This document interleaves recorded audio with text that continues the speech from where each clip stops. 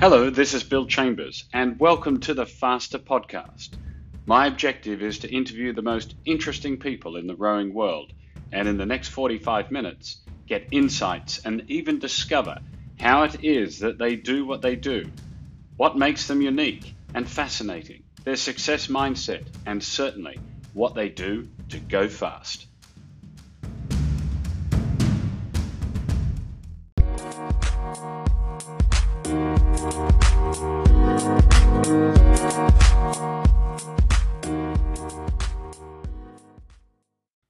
This episode is brought to you by Bont Rowing. Now, I have a pair of Bont PBR1 shoes in my Felipe, and they are worth their weight in gold.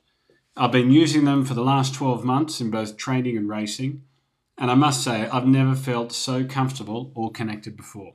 Whether you're an elite, masters, or just going out for a paddle, having the right fit is critical for your comfort and key in enabling the best connection and force transfer. Bont was able to make these shoes so comfortable because they've done more than 20,000 laser foot scans over the last 40 years. And in that 40 years, Bont has created shoes for winners of Olympic gold medals on the track and winners of the Tour de France. And now they've brought this knowledge and technology to rowing. Built for performance and comfort, the shoes I wear, the PBR1s, are Bont's ultimate rowing shoe. Now let me tell you about the closure system.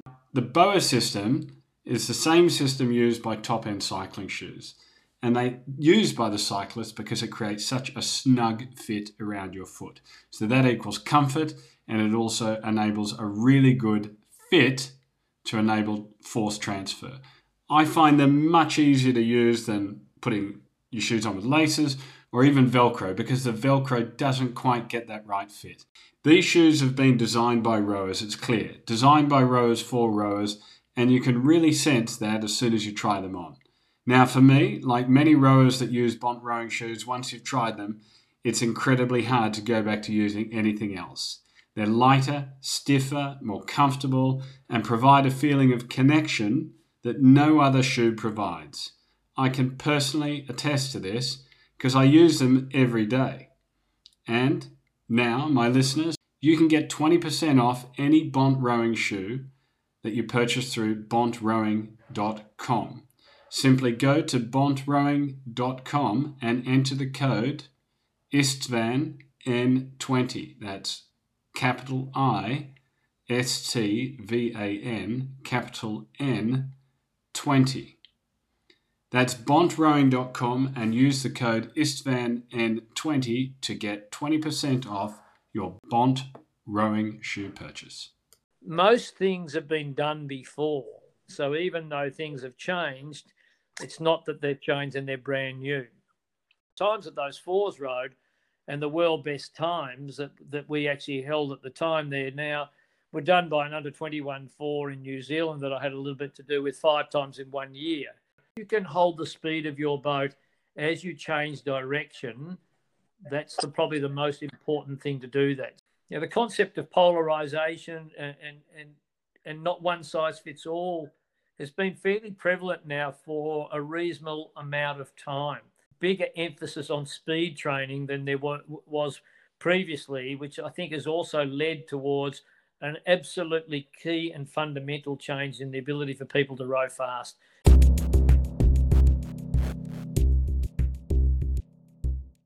My guest today is well known in the world of rowing. He has held posts as the head coach at the Victorian Institute of Sport, winning countless King's Cup races, elite development and head coach, high performance director at Australian Rowing, as well as head coach for Australia and then New Zealand Rowing. He is perhaps best known as the coach of the Awesome Foursome from Australia, winning gold medals at both the 92 and 96 Olympic Games, and coach of the outstanding men's pair of Bond and Murray to 3 consecutive gold medals, including a double gold in 2014 in the men's coxless pair. And my guest today, as he just reminded me, has been coaching for 30 years and still learning. My guest today is Noel Donaldson. Welcome, Noel. Thank you, Bill, and it's great to talk to you at a very sensible hour of the day. What time is it for you now, mate? Just after 5 o'clock in the afternoon. So I've knocked off, and I'm happily all yours until dinner time tonight. Did you have a busy day? Had a reasonably busy day. People around the world may or may not know that Melbourne, or the city of Victoria, or the state of Victoria here, we've been inundated with COVID-19 more than anywhere else in Australia, and we've been in lockdown and still in lockdown. But I've been fortunate enough to be able to have some high performance rowers allowed under an exemption to be able to train 3 mornings a week at our National Water Sports Centre. So that keeps me busy, certainly this morning, and I get home a bit after lunch, and then there's still another day's work to be done in the afternoon. So, yeah, a reasonable day today, but quite rewarding, and a nice day weather-wise. We've got spring here now, so something joyful to look forward to through all the mire of COVID-19. Yeah, you've had a pretty tough experience the last couple of weeks that you and I have caught up on the phone. The lockdown seems pretty severe, mate. It's been reasonably prohibitive, and yeah, I think most people have followed the rules. There's been a few protesters here and there, concerned that our Premier has locked us down so heavily. But, we're all concerned for one another and welfare and all those things. But there are things such as our economy and ability to get out and get on with life and enjoy yourselves as well too, which has been a bit of a challenge, certainly in recent times. We've got a couple more weeks of it before it begins to start to sort of ease a little bit. And so hopefully we're on the right end of the curve now. So what's been the big learning from this period and lockdown and COVID, I guess, Noel, from February onwards, what you've been experiencing? What have been your takeaways? I mean, the takeaways are, you could use the buzzwords and everything, talk about adaptability and flexibility and keeping yourself fluid to changes and what needs to happen. So I think that's actually been quite good. And, remote training, certainly if you sort of put a sporting context to it, and in rowing, you'd be surprised how many ergometers there must be out there, because certainly all of our development squads and numbers have been able to find one somewhere and being able to use it. And the same with wind trainers and watt bikes, and every rowing gym's now empty of its equipment because it's in people's homes and the like. So we've sort of shown a new way of being able to train and train well in a remote environment, which we've been spoilt being a country that has fair weather all year, where you can row all year round. So you've always heard the stories of the people from Scandinavia or other that are snowbound for X amount of time, or countries where people train on their own during the week and come together at weekends. Our geography hasn't allowed some of those sort of things there too. So it's allowing us the opportunity to see what others have been able to do for many years and put it into practice here, and continue to keep your head up and your chin up and get on with the job. So from that point of view, it's been reasonably productive, but I'm sure we're all wearing a little thin of that adaptability at the moment. Yeah, and how much time you're spending on Zoom and Google Meet and Teams and all that? Yeah, that's right. And the coaches are obviously always checking in on the athletes and being able to watch sessions and help them and guide them and that sort of thing as well too. But yeah, I don't think we want to live our lives completely like that. But certainly we've done a good job, I think, in the period that we've had thus far. Yeah. Well, hopefully it finishes. Or at least the extreme nature of the lockdown finishes soon. I don't think we'll ever get rid of COVID, but we'll learn to adapt a little bit more around it. Well, mate, what we're here to talk about is your experience in coaching through the decades. As you reminded me, it's 30 years now, and you've had great success in building winning teams and crews over the years. And I thought it'd be nice to have a conversation with you to get your insights into how, your perception of how rowing has evolved through the years, and we'll break it up into decades to get some definition around it across a few different themes. So for the listener, Noel and I were talking before about, 3 key themes: how rowing has evolved with technique, the approach to training and preparation, and equipment. And to get Noel's perspective through the decades. But Noel, I got one more request from you from each decade. A funny memory or story. Now, I'm aware of some stories, but I'd rather they come from you than me. like Aussie rules on the boat park before a final, etc. But, where would you like to start, man? How would you like to kick it off?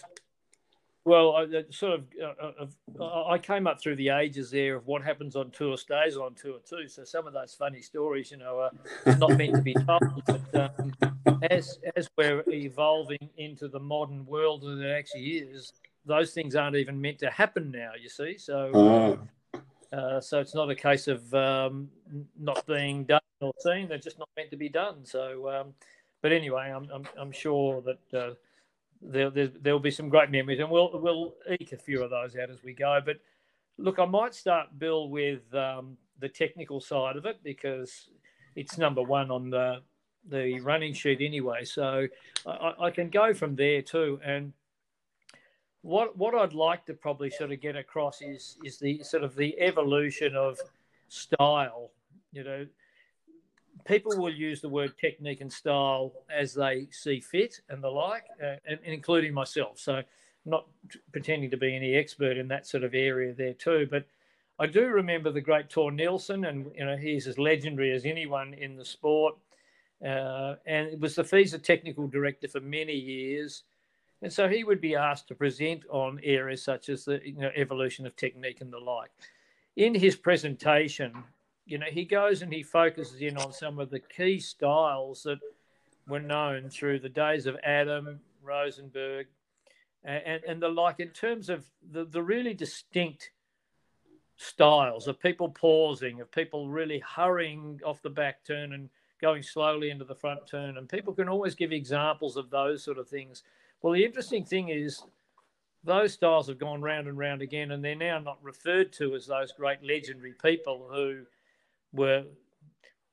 we might have called implemented them, so to speak, and they're now described by other people, by the coach who might be sort of onto that particular thing there too. So most things have been done before. So even though things have changed, it's not that they've changed and they're brand new. But I will get to where I do think the sport is going technically, and I don't think has been there before. So some of those sort of things is also an appraisal of technique being related to a country. This country does this way and this country does that way. And I think that's reasonably true. And if you come up through a development program and you see your senior athletes rowing a particular way because a particular coach wants you to do it that way, then it's easy for you to sort of link into that particular style. We talked about the Italian style, head down and really fast with the legs off the front turn. The Romanian women's style, fast hands away, slow up the slide. But whichever way you looked at it there, people then used to say, though, but when you raced, you couldn't see much different. At 36, 37, 38 strokes, it all looked much the same anyway, and rowing is rowing.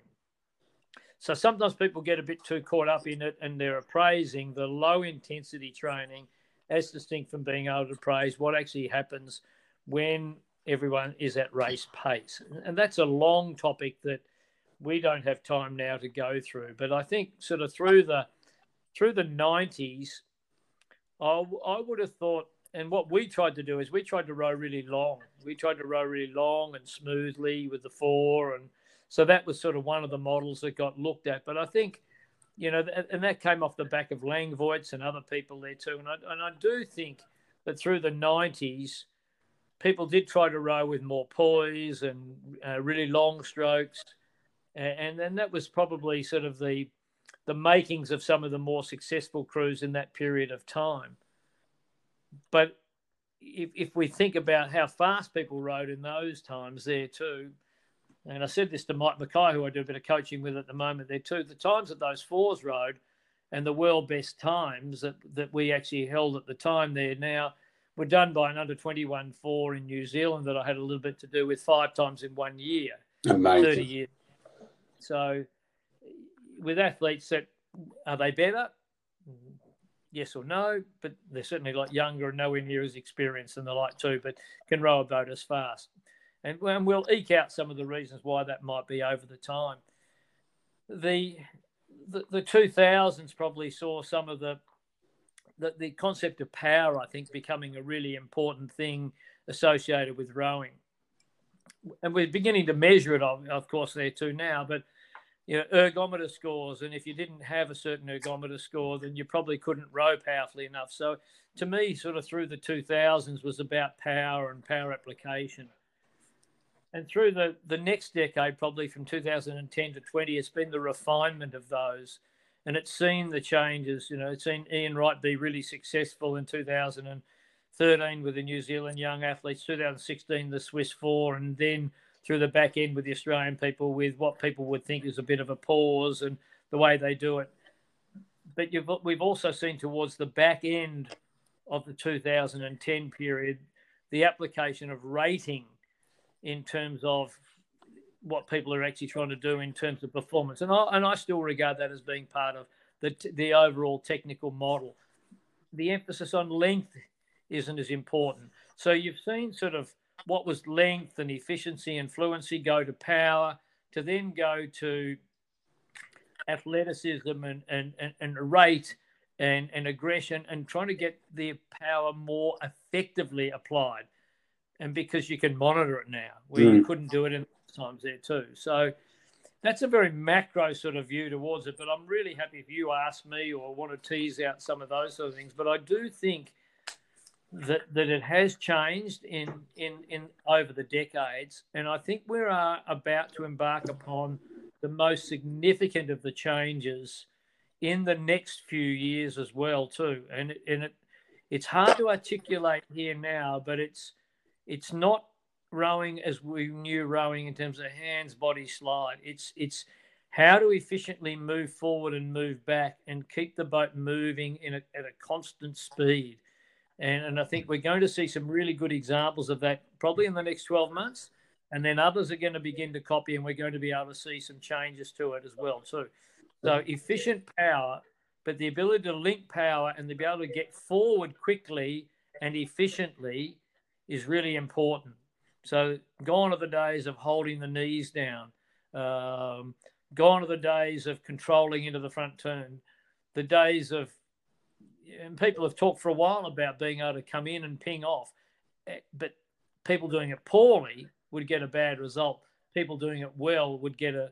Yeah, I think that's a big point, which I think we're going to have to come to some point in this conversation, because the application of power in a power sport, but it's the timing of the application to pinging off with timing rather than doing it poorly, as you mentioned. I just want to come back, Noel, to that point of power in the 2000s and who you thought was a key influencer there, because we've had the concept to ergometers since the late 80s. We've been able to measure power, but you said it really came in a lot more with judgment on ergo scores in crew selection, etc. What do you think was maybe a catalyst there or an influence? Yeah, I think people always look to the top, and the greatest coach that's ever lived, it's just no even debate, and he's just retired, and that's the great Jurgen Grobler, who we all know it, we all respect it, and he's a wonderful man, and he's had such a great innings. But he had the athletes that could actually do it too. He'd had obviously, from the late 80s, he'd had Steve and Matt, but he was able to bring the new group through as well too. Matt stayed in for a bit longer than Steve, obviously, but then along came, Sebi and Triggs Hodge and Reed and all these guys that had an enormous amount of power, and he always found a way to win, and so I think it became far more relevant, and if you didn't actually have it, then you needed it, and we saw some stronger women coming through the programs as well too. And yeah, I mean, it's hard to articulate every single example, and I think if we sat down, we could probably be more refined with that, but I'm really confident that the world had gone to the need for it. The Dutch from that 96 winning 8 and then onwards from there, they produced some very powerful athletes. The East Europeans have always been known for it as well too. And mind you, they haven't had a lot of success for a long period of time, except for a bit here and there. But their women were strong. Their women were very strong and maintained some success under Jutta, right through for a long period of time. So I think there's enough anecdotal evidence that would say the best people were also quite powerful. We saw lightweight rowers winning who were starting to get around the 6-minute mark on ergometers in men's rowing. And and under 7 minutes in women's rowing. So I think there's enough evidence there to say that we could say that some of the more successful rowers were some of the people who were the strongest rowers as well. Excellent. All right, mate. So we've talked about the technique, and we're seeing the evolution from length to with the fluidity, the introduction of power, and then power application. Where do you see the technique today with the use of power, and how would you describe the fastest times? We're seeing Sverre Nielsen, the German 8, the Aussie 4, the Dutch quad, all these crews coming together. What is more similar than dissimilar with their technique, which is producing these amazing times? Yeah, as I said, I think what's become more important now, the parameters, power is the number one parameter. Now you've got to use it, of course. You've got to actually do that. Rate is now an important component in that. Mm-hmm. And therefore, length isn't as important. So it's hard to row really long and rate really high effectively, So finding the balance between power, rate, and what is the right length is really important in a real macro biomechanical sense.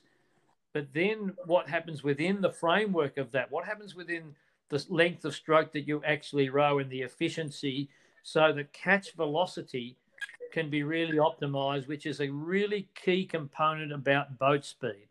And I think most of the biomechanists would probably go down that line. If you can hold the speed of your boat as you change direction, that's probably the most important thing to do that. So power through the chain allows you to be able to take the boat with you. Then you've got to get forward and be able to carry that power without stopping it so that you've got speed for the next stroke. And I think the people who have been able to analyse and work and interpret that, they're the ones that now they're going to take the sport into the new age. And so if you were too fast off the finish of the stroke, you can drag acceleration.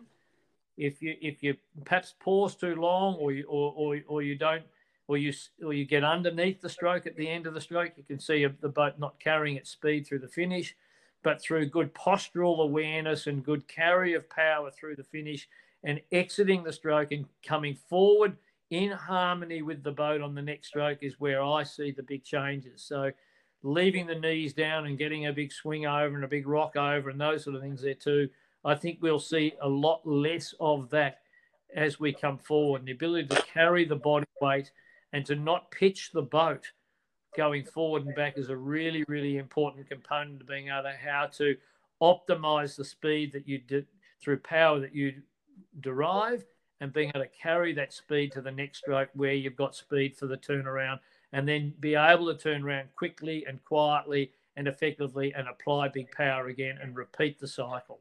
And that's why we're going to start seeing eights, I think, that are going to probably take just a smidgen off 5.18. We're going to see the greatest eights race in history at some stage in the next 12 months between the Germans and the Dutch. I've got no doubt about that whatsoever. And I would have loved to seen Jurgen playing in that field, but it could have been a bridge too far for the way in which the British eight row, they row so powerfully. But could they have then turned their power into the speed that these other boats have actually got as well? So I would have loved to see Jurgen do another year and take these eights on because it's a very marquee event, but we won't get to see that there now too. But those other two, they showed it in Linz and they've showed it in all the footies that we've seen from that point onwards too. So that's really exciting. The Kiwi eight, women's eight, how efficiently they rode and the ability for them to be able to show speed across the whole track. But the Australian women's eight last year, by getting out in front of them and powering up the boat there, but not being able to quite get over the line towards the end there, that was really exciting. So what a way to finish the Linz and the last World Championships we've seen with those two marquee eights. I think, Noel, that Linz regatta also showed an amazing Dutch quad. But I'd also like to get your perspective on the technique displayed in the men's single, where there was 1 second covering the first 4 or 5 scullers crossing the line. And a huge height difference, and I think there's at least a significant power difference between the German and the Danish sculler, as measured on the ergometer, but and height difference as well. But any thoughts on that and their ability to transfer that power at the catch and the fast, light turnaround? Yeah. Look, in 2018, when I was coaching Robbie Manson, we trained with Ollie Ziedler in Munich. And as we know, everyone knows his background from swimming and the great history in his family and the sport and the way forward. But he hadn't been long at it, obviously, in 2018 and was just learning. But the great advancement he made between 2018 and 19 with the power that he's able to produce, and he's a wonderfully athletic man. He's tall and as we know, very strong as well too.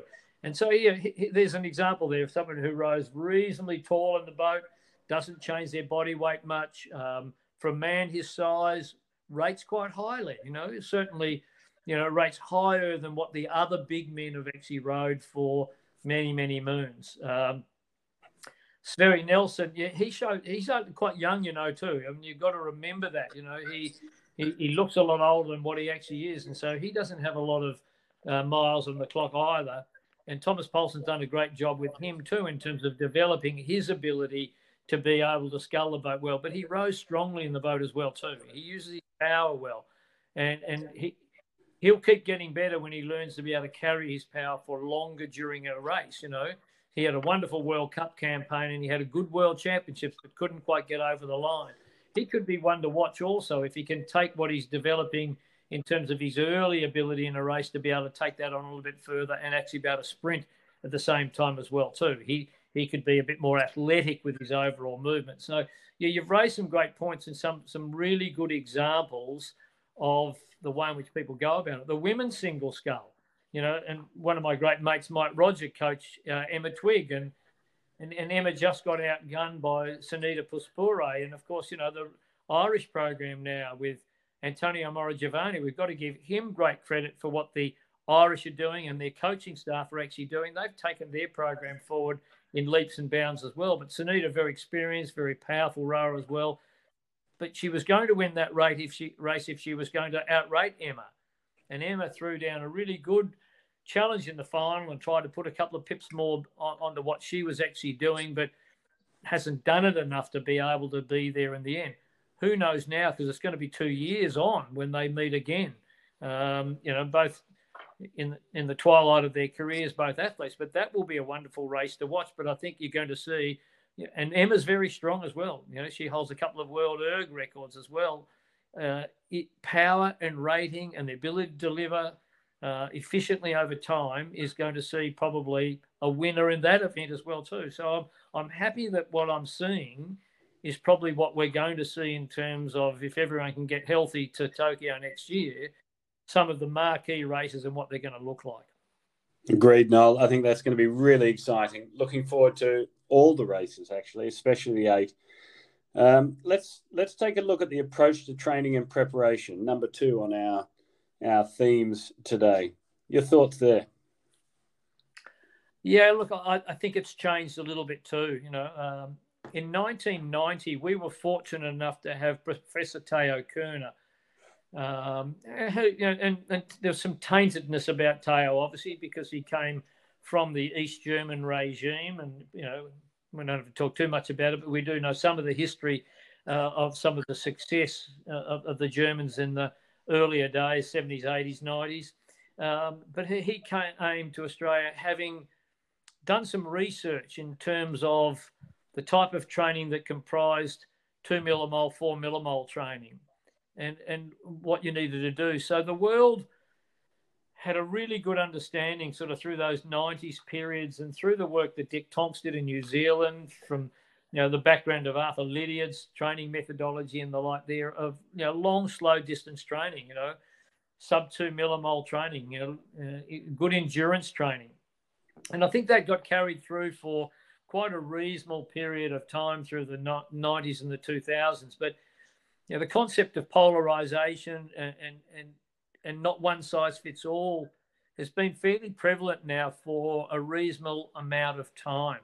And then we could have the debate about strength in terms of gym strength, and for those endurance fiends who perhaps didn't necessarily believe in it, to those who still did lots of long, slow distance training, but also worked on power at the same time. And as we know in rowing, that's a very difficult thing to try and do. It's a bit of an oxymoron to think that you can be big and strong and you can churn out miles at the same time. So coaches for many years and physiologists for many years have tried to work out what the balance in that actually is. But I think there's enough changes in the overall training these days with a far more polarised approach and a far bigger emphasis on speed training than there was previously, which I think has also led towards an absolutely key and fundamental change in the ability for people to row fast and sustain speed over time. There's a lot more measurement in training. There's a lot more battle paddling in training. There's a lot more knowledge and adherence to boat speed in training versus training on heart rate, as an example. I think there's enough around the world, and no one's published the book that sort of says, here's how you have to do it all. But I think that coaches and physiologists have challenged themselves and have studied what others have been doing, made up their own minds about what they want to try and do. And again, I don't think there's a one size fits all, but I do think now that if you need to row faster, you need to be able to row fast. And I think people are being able to work out how to actually do that in a physiological sense as well as a technical sense and a power sense. Noel, do you think that, you mentioned Professor Kerner and Arthur Lydiard and others, and some successful coaches have followed that polarized approach. Is it a matter of coaches around the world looking at what successful coaches are doing and then copying, in the crude sense of the word, the approach, and then building on it and trying to improve? Yeah, I think there's a bit of that, but I do think that the leaders are actually making up their own minds as well too. I think there's a lot more learning from other sports as well now. And we all say we used to try and do it, whatever, but I think there's a lot more evidence now of looking at what the performance parameters are in other sports and what correlation it might actually have to rowing. So I think it's multifaceted, Bill. I don't think it's saying, well, the Germans do this, and if we know that and we copy that program, then we'll go really well as well. I think you've got to know, if you don't know why people are doing it, and if you don't know all the ins and outs about why something are doing it, you can never copy anything. Or if you do, it ends up being a poor copy. You have to take what you believe are the foundations about what someone does and have your own input into it so that you can execute your own programs the way in which you want to do it. I don't think you can be successful thinking that you know what everyone else does, because unless you work in the system, you don't actually know. And I've been fortunate enough to work now in 2 countries. And so I went to New Zealand thinking I knew what New Zealand did. It wasn't until I got there that I found out what they really do. So from that sort of point of view, and the world shares a lot more now because of social media. You can always find something out. There never was the internet. There was never an email. You didn't get pirated scores about what people were doing, and all that's been pretty prevalent for a reasonable period of time. But I don't think you rely on that as your intel and your information about how to design your program and what to actually do. You need your own input and your own knowledge as well. So a couple of points on that with regards to developing your training and preparation plan and the role of sports science that you've seen in the countries that you've led, Australia and New Zealand. And second part of that question would be the role of technology in providing visibility and transparency into what's going on with the athlete, like Training Peaks, Garmin, etc. So just on the sports science, what's the role of the sports scientist there? And looking also, I know that Drew Ginn is still an amazing cyclist. I know that the Kiwi pair did a fair bit of cycling, so they must have borrowed some ideas from different sports. Yeah, definitely. And most of the time, the science staff also have got a broad range knowledge of other sports as well too. Most of the successful rowing scientists aren't necessarily only from a rowing background. There's plenty that's their main sport, of course, and then it becomes their main sport. But there's plenty of them that have good wide experiences from other sports, so they bring that in there too. And as much as we've had our scientists for many, many years, because of the technology changes and the like, there are plenty of coaches who will be able to keep up and understand the technology, but there's no question that the experts know more about it than the coaches overall. It'd be nice to think we knew all about it and the like. And I think I've made some mistakes probably over the years by maybe thinking I did know it, because I came through a day where you were the jack of all trades and didn't think you were a master of none, but you probably were. But you had some expertise. You studied a bit of science yourself. You carried a lot more load. But these days you do have people, and many more people involved. You were lucky to have one person as your main scientist, and that person did everything for you. And now most people can carry physiologists and biomechanists and, on the odd occasion, skill acquisition people, along with the medical staff and the like, and your strength and conditioning staff. So most of the top programs have got a myriad of really, really good people. And if you want to work in those top countries' program, you need to be good. Otherwise, they'll get someone else to do it. So there's a lot of capability now in the sports science staff associated with the major programs around the world. And that's probably not that new, but it certainly it hasn't got any worse. That's for sure in the last few years. So with that knowledge, and you need that, coaches need to have that knowledge these days too, because you can't keep up with the changes that are actually occurring in technology and in training monitoring if you don't have capable staff providing it for you. Certainly not at the top end. So I think we're really lucky, and that's a really exciting thing. And the ability for the teams to work well together, and so that for any data that you collect to be meaningful rather than just data collecting is part of the art of how to put all that together at the same time. So yes, there's a ton of data coming in, and a ton of utilisation of it there too. And I think that's really important, where we can actually be able to monitor athletes and know what they're actually doing in terms of not only performance output, but physical output, to be able to know that they're training at the level you want them to do, but they're also being able to recover to the levels that you want to. So you get that balance right in terms of being able to push them pretty hard, because I'm an absolute advocate that you have to train hard.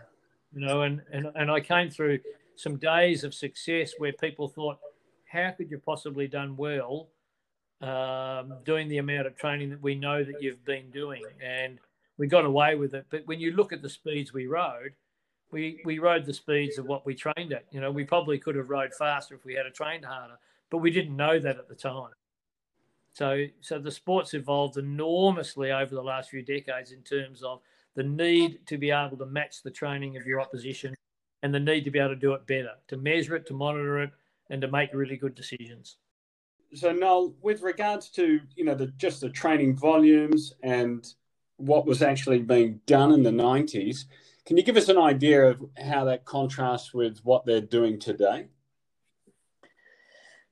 Yeah, well, certainly a few parameters changed. Although we had lots of long ergs, and you do 20k straight on an erg and these sort of things with a long, slow distance, and you might get up to 200 kilometres a week with maybe not so much bike riding, but the overall volume wasn't, and certainly the intensity of the work in which you actually did wasn't as much as what it was. And we worked always to a periodised plan, but your low weeks would come down and you might only do 100 kilometres, for example, during a week. In 1991, the longest row we ever had all year was a 16k row. And that was a deliberate plan, because we wanted to then train harder the following year. But when you look at it and you totaled it all up in terms of overall load, in terms of what you've done, then it's not what they do today. And we also had people who worked and had jobs, had other things in their lives, and therefore didn't have the time commitment. So it wasn't that we didn't want to, or we probably would have liked to train harder. You just couldn't do that. It wasn't the thing that was done in those particular days. But as the years have rolled on and people have become pretty professional at it, and you train 3 times a day, it's very easy to get your distance up and your kilometres up. But there's also a lot of smart training done today too. So it's not all about quantity, quality is still an important aspect of it, even though at times you might question that when people are being smashed. But the sessions, you can plan what you want to do now and know that you can actually execute that without the barriers in the way. And so that's leading towards a lot more training being done. Centralised system, funded athletes, and the like allows you to train more, allows you to recover reasonably well at the same time also. So I think that's the sort of like the evolutionary change is as much to do with life and environment as it is to do with the knowledge that we actually have and the ability to give the athletes more overall load in their training. That's got to be a game changer, isn't it? The centralised funded athletes, meaning they don't have to run off to work and manage things and then come back. You can get that third session in, essentially, which would be very tough when you're working.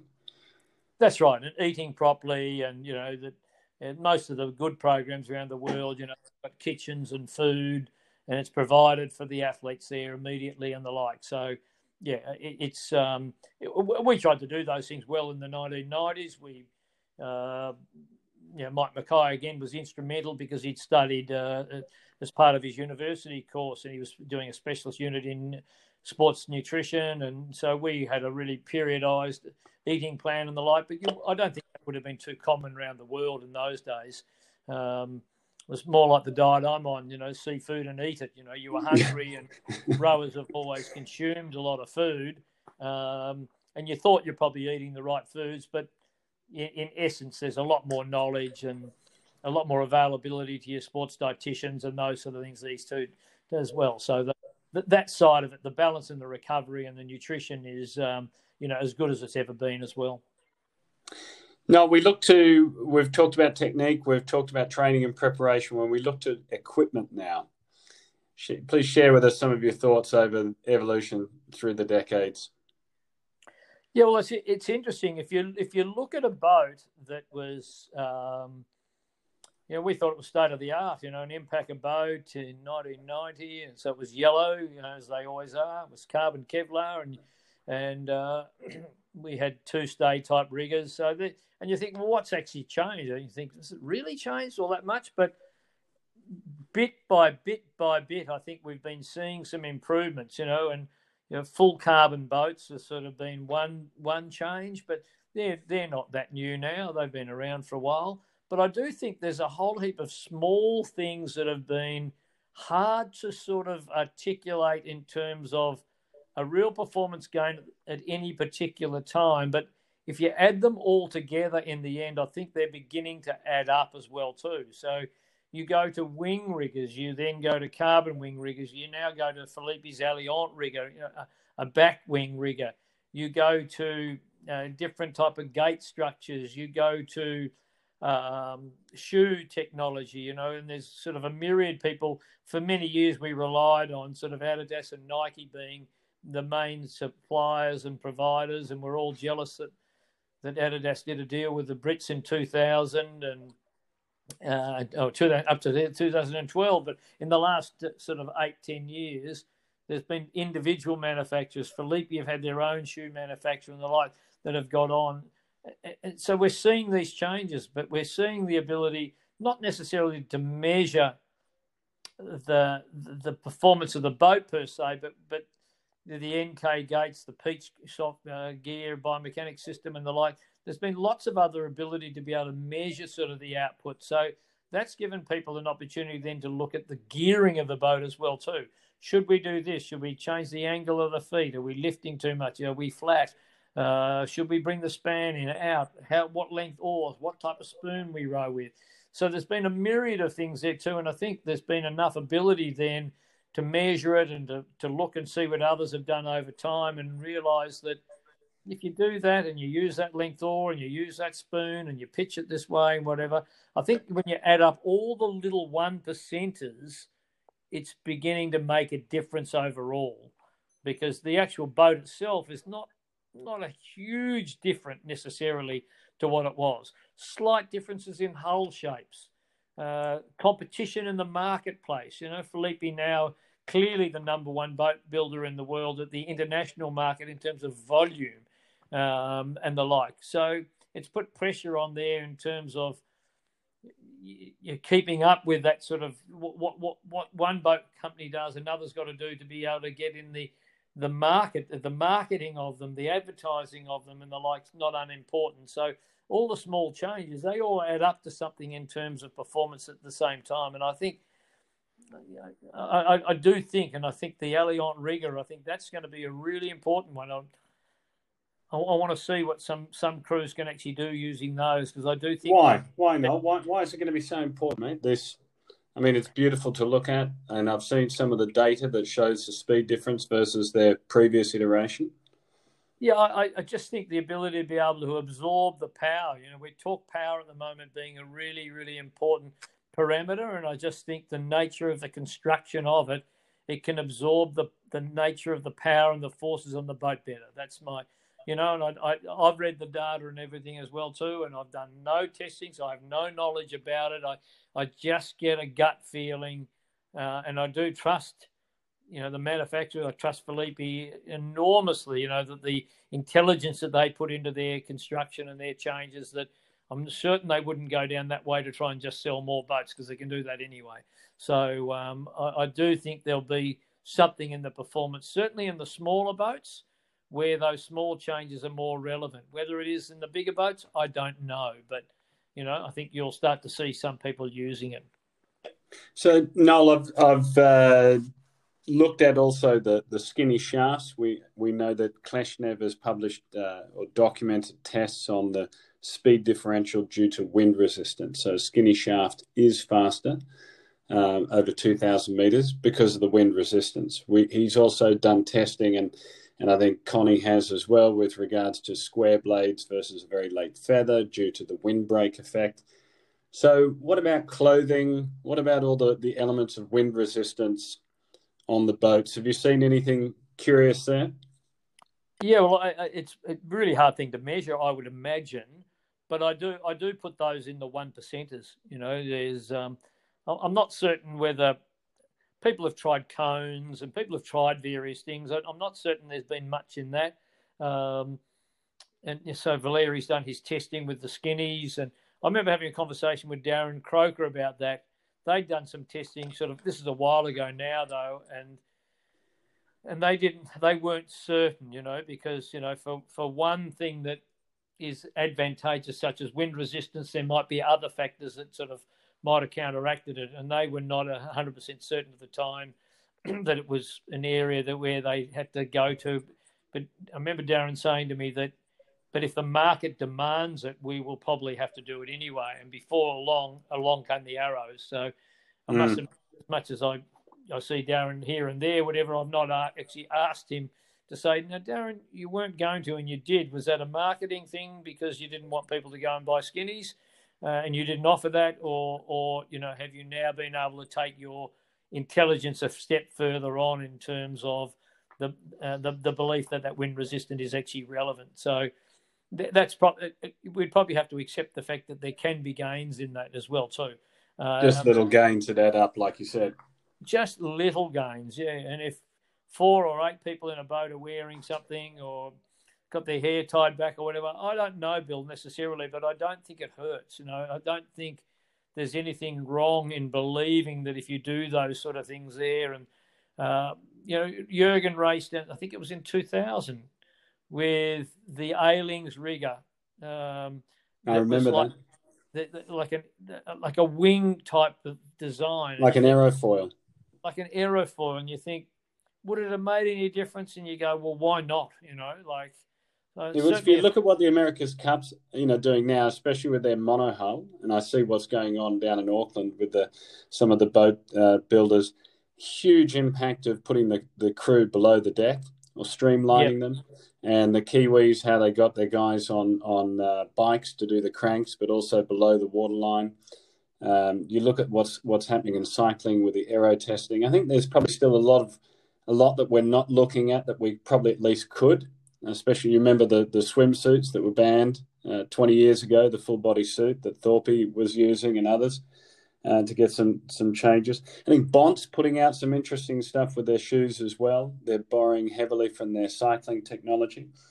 But we didn't talk much about NK, and you mentioned the Peach systems. What are you seeing there that can aid the understanding for the coach and how to train with power, etc.? Yeah, I think that's the main thing. it's nice to think that the other information you can get in angles and those sort of things there are important, but sometimes you just can't clone people and the like there too. But the ability to utilise power effectively and and to be able to train and have feedback on power, I think is really, really important in these days. You know, cyclists have been doing it for years and years and years, and they know their wattages, you know, they know their power weight information, and we were pretty slow on the uptake because, you know, we just couldn't have an SRM crank, you know, until the technology came along, and then there was a debate whether you could race with your peach gear and the like there too now. But to be able to train on power and for both athletes and coaches to understand it and the accountability to it, I think is a really important game changer as well too. And, you know, so that was a great innovation from NK to come up with the Empower Gate because it was simple and the like, and you know, others are now trying to take that technology a step further in terms of its utilisation and developing software and the like that can improve it there too. And of course, most people now, I mean, there's commercial systems available, and that people have been developing their own for quite a few years now, to where you're getting direct feedback through to the coaching launch or in somewhere where you're of range to be able to receive feedback, which the principles of that aren't that old. You know, we were doing that through radio telemetry 20 years ago as well too, but it's far more readily accessible now, and you can put it on a phone or an iPad or, you know, and those sort of things there too. And so there's far more feedback. And of course, you've been able to download this information from Peach and other sort of implements. You know, years ago, you come in and analyse a session afterwards and then look at it and see who worked hard and who didn't work hard and those sort of things there too. But now you can actually see it stroke by stroke, and, you know, every member in the crew is accountable to themselves. They're accountable to their peers and their crewmates and the like. And I do think there's gains to be made there. There's you know, there's downsides to that as well too. You know, some people row fast but don't pull big power. There'll always be someone there too, and you've got to be careful how you manage that. And there's certainly the mental side of that, or, you know, and the managing it when you're fatigued and you can't produce as much power. And that's a good indicator too, though, isn't it, Noel? I mean, we know from cycling that when the power drops off, they stop the session often if they're doing high-intensity intervals. So they're really dialed into the power, and the cyclist can see the power. Are you an advocate of the rower seeing the power as well, and in the boat, in a 4 or an 8?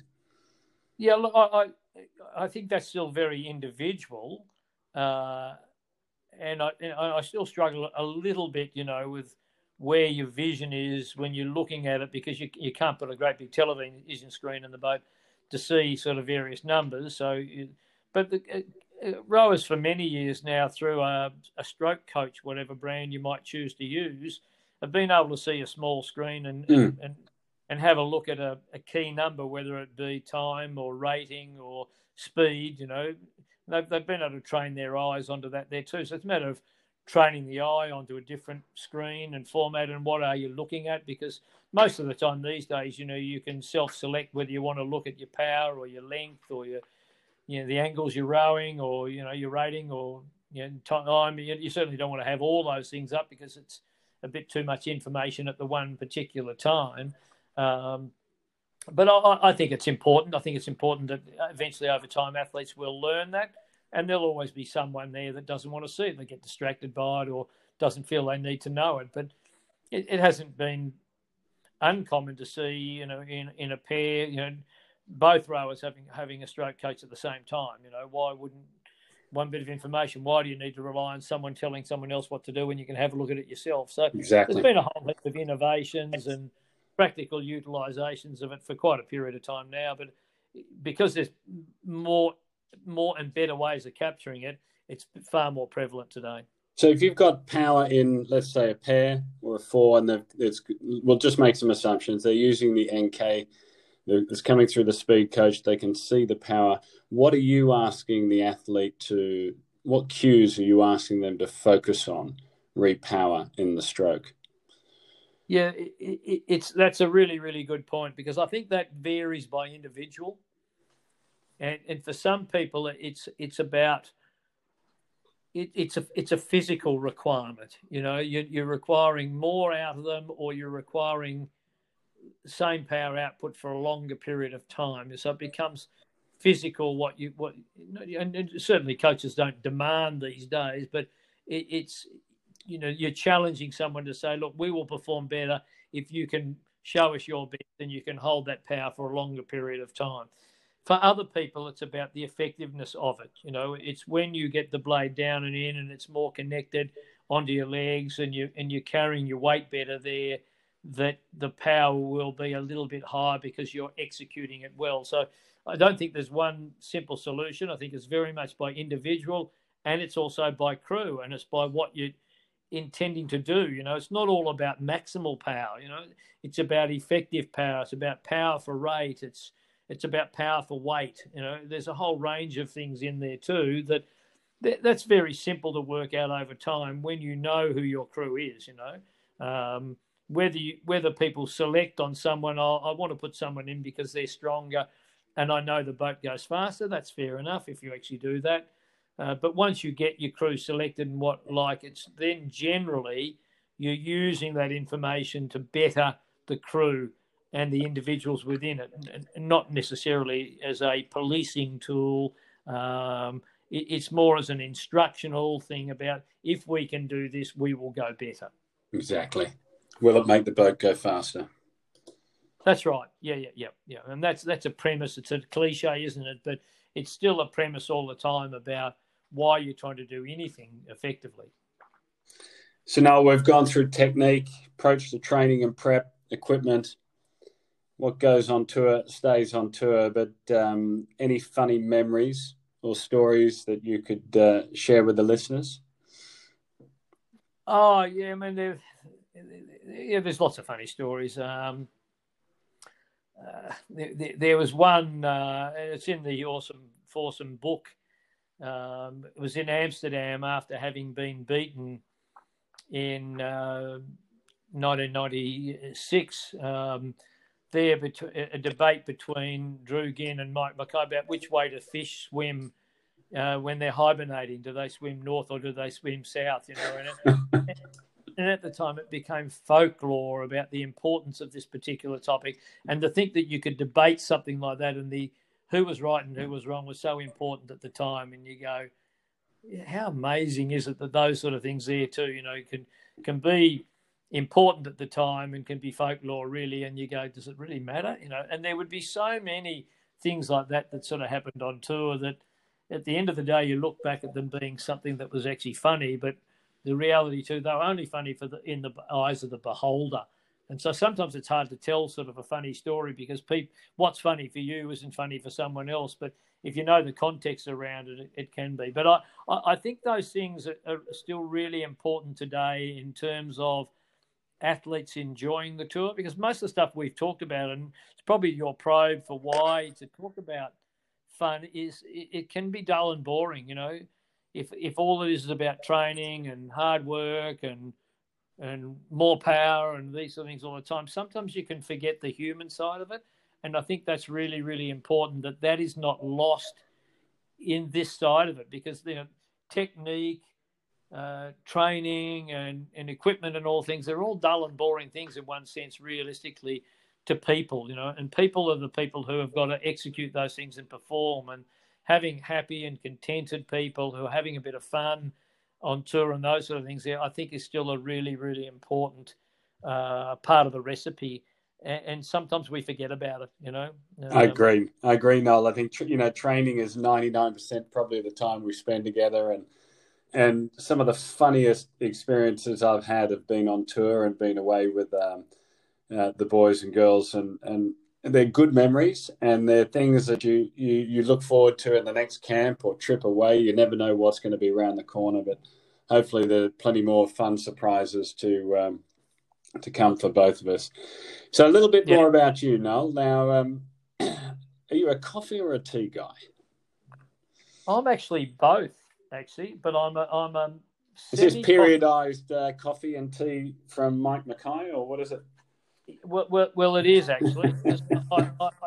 I need to sleep better, And so I used to drink coffee late at night, generally in the Mercantile Rowing Club tradition, where you'd open a bottle of port wine and you'd throw away the cork because it wasn't required, because if there was more than one person, it was easy to go through a bottle and you needed a few cups of coffee to keep you going. But in more recent times, I'm an adherent to the nutritionist advice that after lunchtime, don't drink too many coffee. So that's where the tea tends to kick in. So coffee snobbing of the AM and teaing of the in the afternoon. But I'm a 2 coffee man and a 2 tea man probably a day. And what's your favourite drink?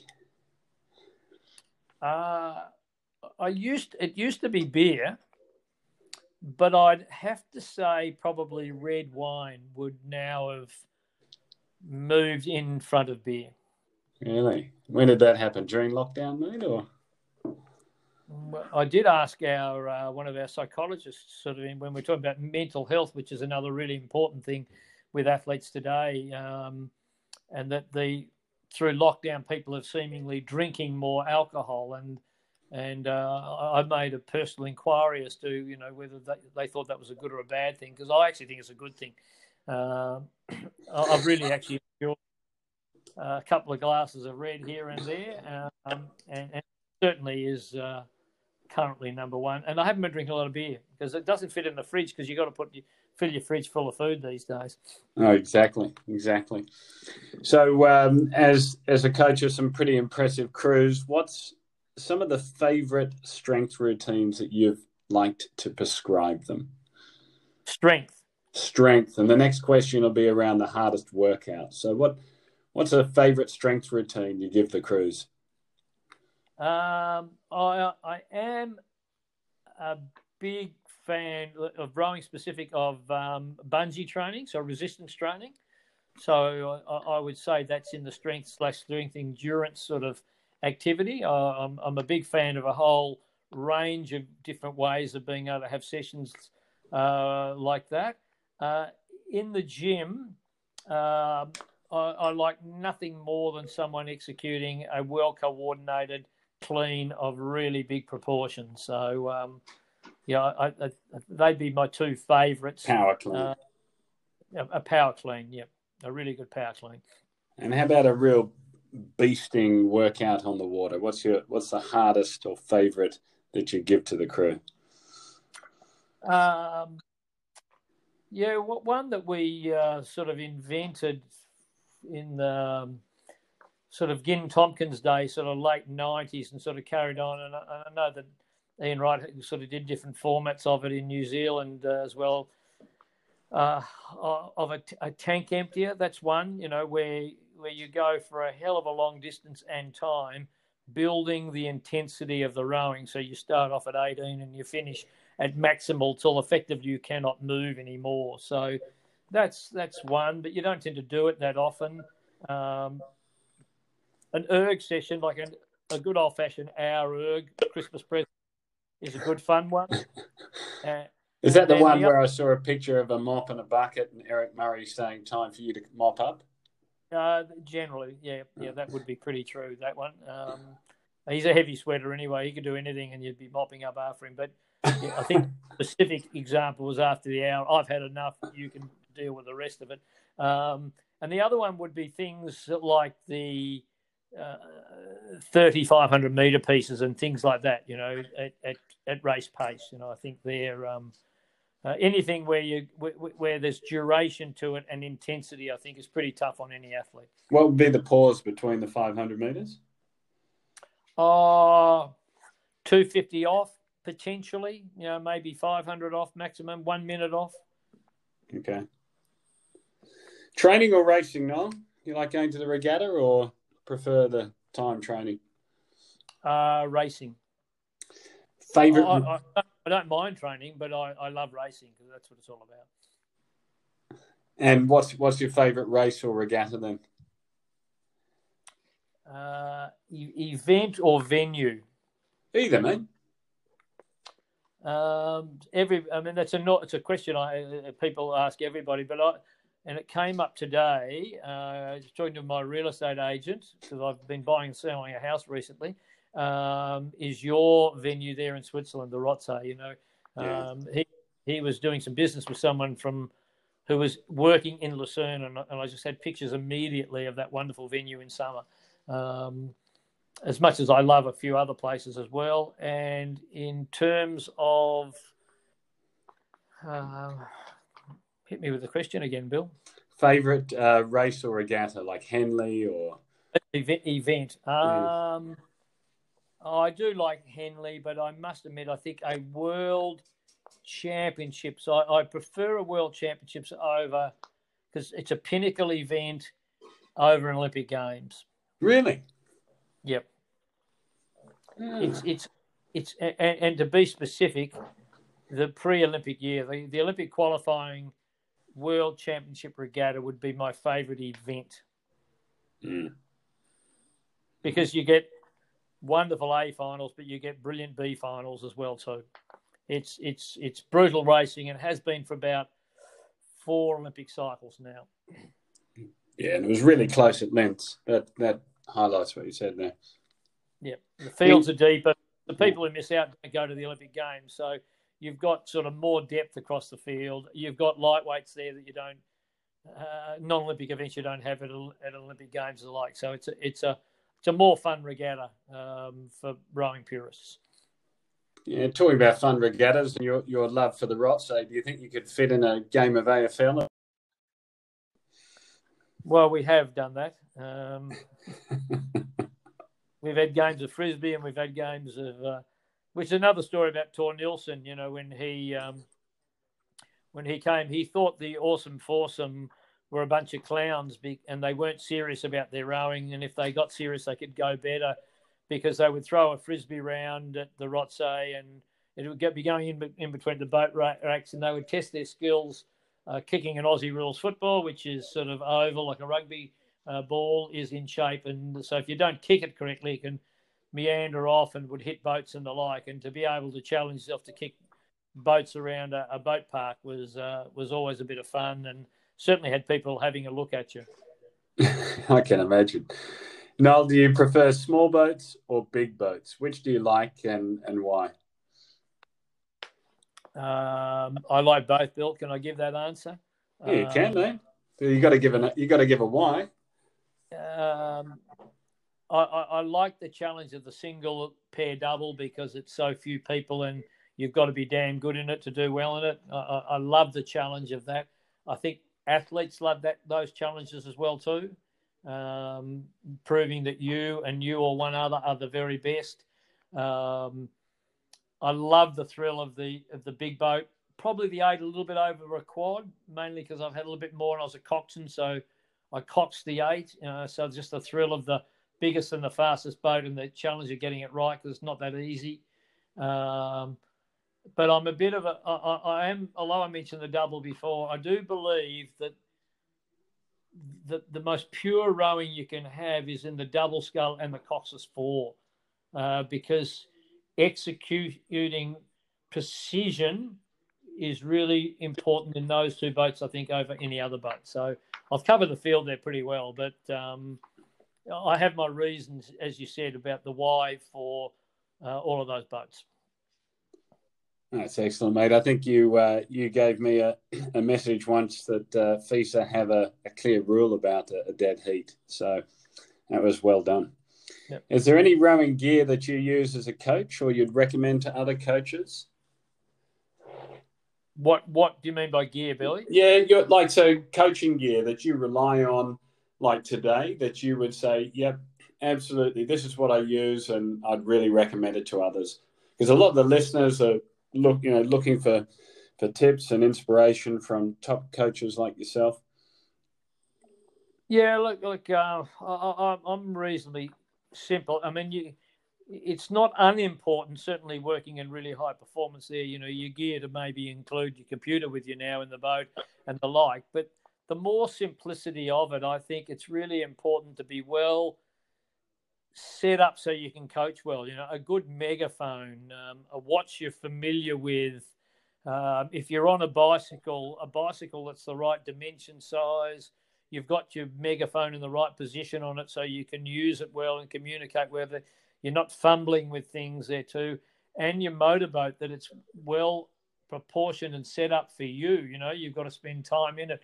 You've got to be comfortable in it. You've got to be able to maneuver it well and be in the right place. And so, you know, you can look at what you're looking at properly and you can communicate to the crews really well also. And you're not in some slow old jalopy that can't keep up or washes every other crew off and the like there too. So I think all of those sort of things are not unimportant, and be prepared for the weather as well. You know, if you if you want to stay the time, you've got to look after yourself too. So you don't want to be getting wet, sick, cold, nor do you want to get sunstroke either there too. So I think coaches are pretty hardy people, but I do think you need to be well set up and invest in having good equipment for you. I don't think it's the bells and whistles as much as it is the simplicity and being able to execute your coaching practice really well as often as you can.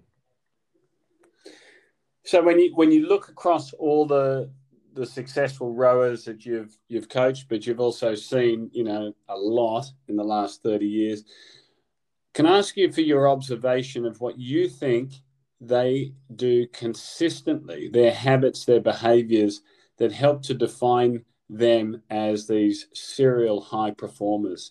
You know, when you've looked at, you know, the pairs and all the boats that you've coached, in fact, what is it that stands out about these athletes? What is it that they do that others don't necessarily do day in, day out, and help their success?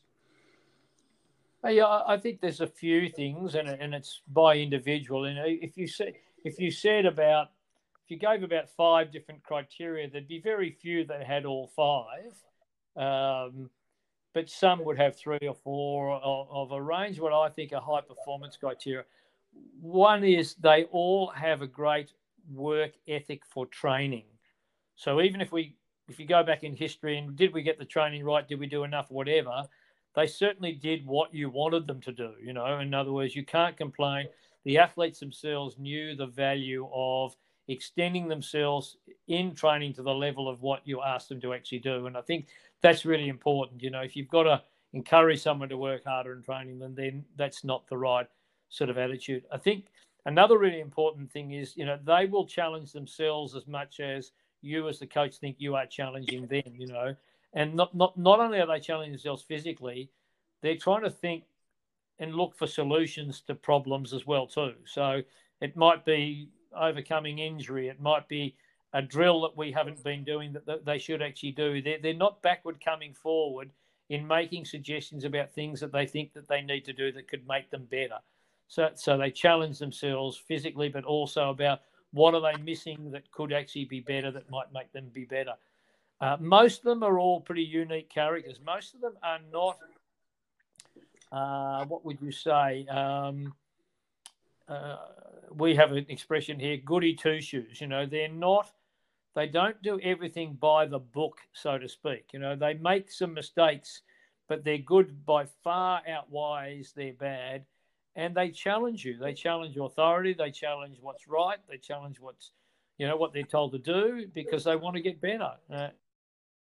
Right. So if you have an athlete that does everything by the book and does it all really well, then sometimes they might miss out on that little bit of spark to be able to be sometimes hard to deal with or challenge the system or what. I think you need someone like that. You know, you don't want them challenging, but, you know, you want them to be able to challenge themselves, you know, and look for new ways to do it. You know, if they're just complaining and all the time, I don't think that's the way to go about doing it. But if they do it for the right reasons, then I think that's a wonderful attribute. And certainly in all the good people I have, they have been prepared to do that and challenge one another as well too, you know. Sometimes they don't do it the right way, but, you know, more often than not, they will, and they will set a standard that their peers and their teammates need to come up to as well too. And I think that's really important. If you're not prepared to do that, then if you're just going along for the ride, then I don't think you're going to be successful either. Exactly. So now I ask this of all my guests, so I'll ask it of you as well. What is the book or books that you've gifted most to others, and why? And perhaps a book that's really influenced you in your life. Um, I'm a bit of a collector of autobiographies on the basis of they tell a story, and I'm a huge believer in storytelling is a really important part of getting the message across. And these days, I think that story needs to be told in somewhat of an abstract way as well there too. So I'm not certain necessarily that the biography of someone from my generation is necessarily where you need to go, but it could be the biography of someone who is quite contemporary now and has been starting to do things in different ways. So I'm a big advocate for that, but there's not one that I necessarily say that I've given to everybody. But I'm also then specific in recommending books to certain people for certain reasons. You know, books on grit, books on less is more, things like that that are coming onto the market these days are things that I would identify for some developing coaches I think might be more specific than something else. And the other one is just a general good rowing book, you know, that tells a good story and not an autobiography story, but is something it's got a bit of a bit of everything in it. And you can point to a particular chapter or, you know, read something which is relevant. And then the Kiwi Pair books are good, interesting read. The Awesome Foursome was a good, interesting read, giving insights into people and behaviours and those sort of things. So I'm not a one-size type book fits everything. I'm someone who might recommend something for a specific purpose. And on that note, what advice would you give to a smart, driven young person wanting to make a national team, wanting to make a real dent in the rowing world? And what advice should they ignore? Yeah, that is I think you're dead right with the ignore. Ignore, I'll start with that one first. Ignore someone that tells you that there's a shortcut. Yes. Ignore someone that tells you they've got a blueprint. You know, if you do it my way, this will be the way through. I think that's probably the most compelling thing, you know. Look for people who have actually got, and it could be a peer, equally or even more so important than a coach. So people who have been there and done that, but who can also give you the experience not to do it the way they did it, but can to share the experience, what they and some of their colleagues have gone through as examples of being role modeling examples about what to actually try and do. So, and if I'm in that sort of ilk, I think I would try and be the same thing, not lecture them about, I know how to actually do it, but look at what you believe that what they actually need to do and encourage them to seek information and knowledge and be prepared to challenge themselves for a long period of time, that there is no easy, fast way through, no matter how talented you are. I was speaking to a young lad the other day about he wants to go do, you know, the national thing. And I said, what are you going to do in addition to your rowing when you're doing 3 sessions a day and you're down in Gavirati? What else is going to fill your day? And he was stumped. I said, because you've got to have something else that's going to inspire you. Learn cooking, learn the language. You know, don't just sit around all day waiting to go out in the next session. Stimulate the brain. And it's, I think it's a long haul, isn't it, for them?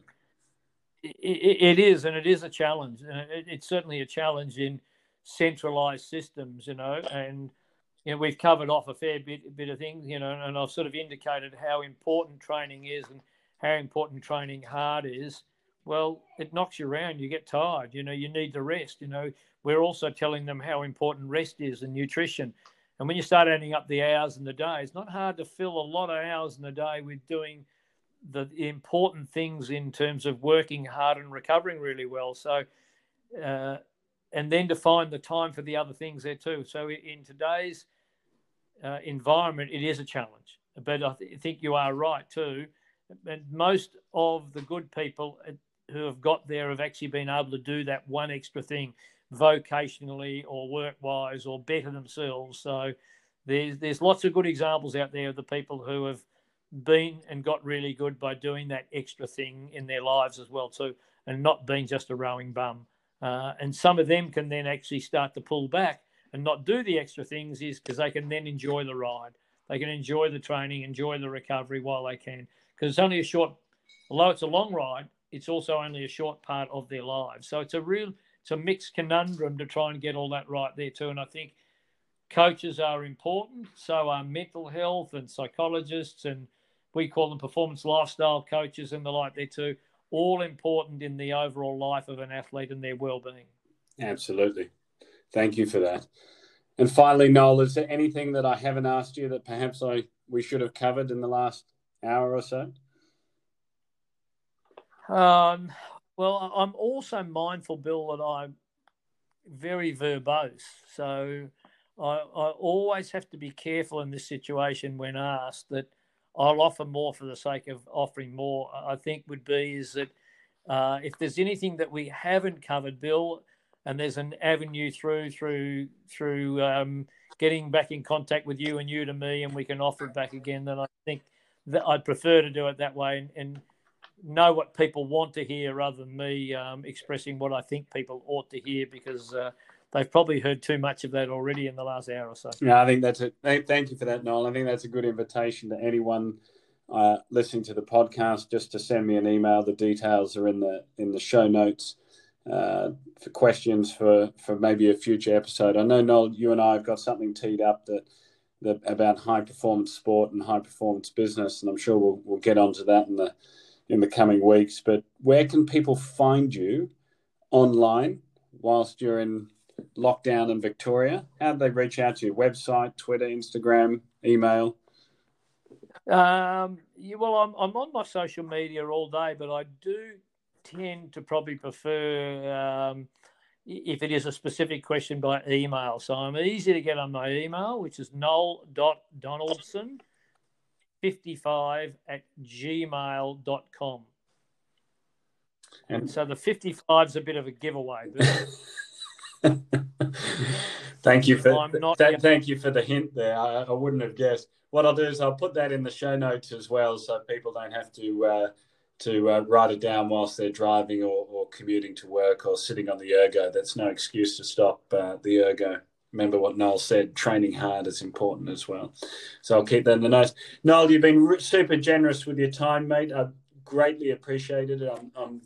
The gratitude to you to share your knowledge over 30 years and still learning of rowing and what you've seen and the insights that you've openly shared, especially for someone that's wanting to get into rowing. I think that there's some real nuggets to pick out and take with you and then explore further.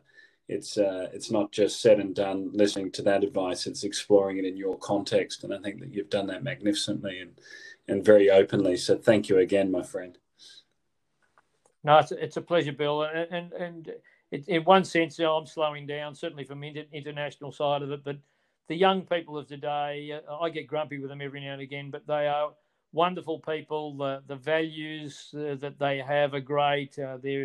They want to give back to society and charity and whatever. I really admire that, and I see it across the world. And they're great people, and we have a great sport. And I think there's some really exciting opportunities ahead, as there are challenges and our viability in the Olympic Games and all of those sort of things as a sport are big issues. But outside of those big issues, it's a great sport, and there's some great opportunities for some great young people. So I'm hoping I can survive a bit longer to watch it continue to unfold. Thank you, Noel. Join me next time, where I'll be talking with one of the rowing world's most interesting people. And if you like this episode, you can subscribe so you never miss an episode in the future. Oh, and please, if you like it, leave us a 5-star review. That really helps us out. You can find out more about our unique training system and courses by visiting whchambers.com.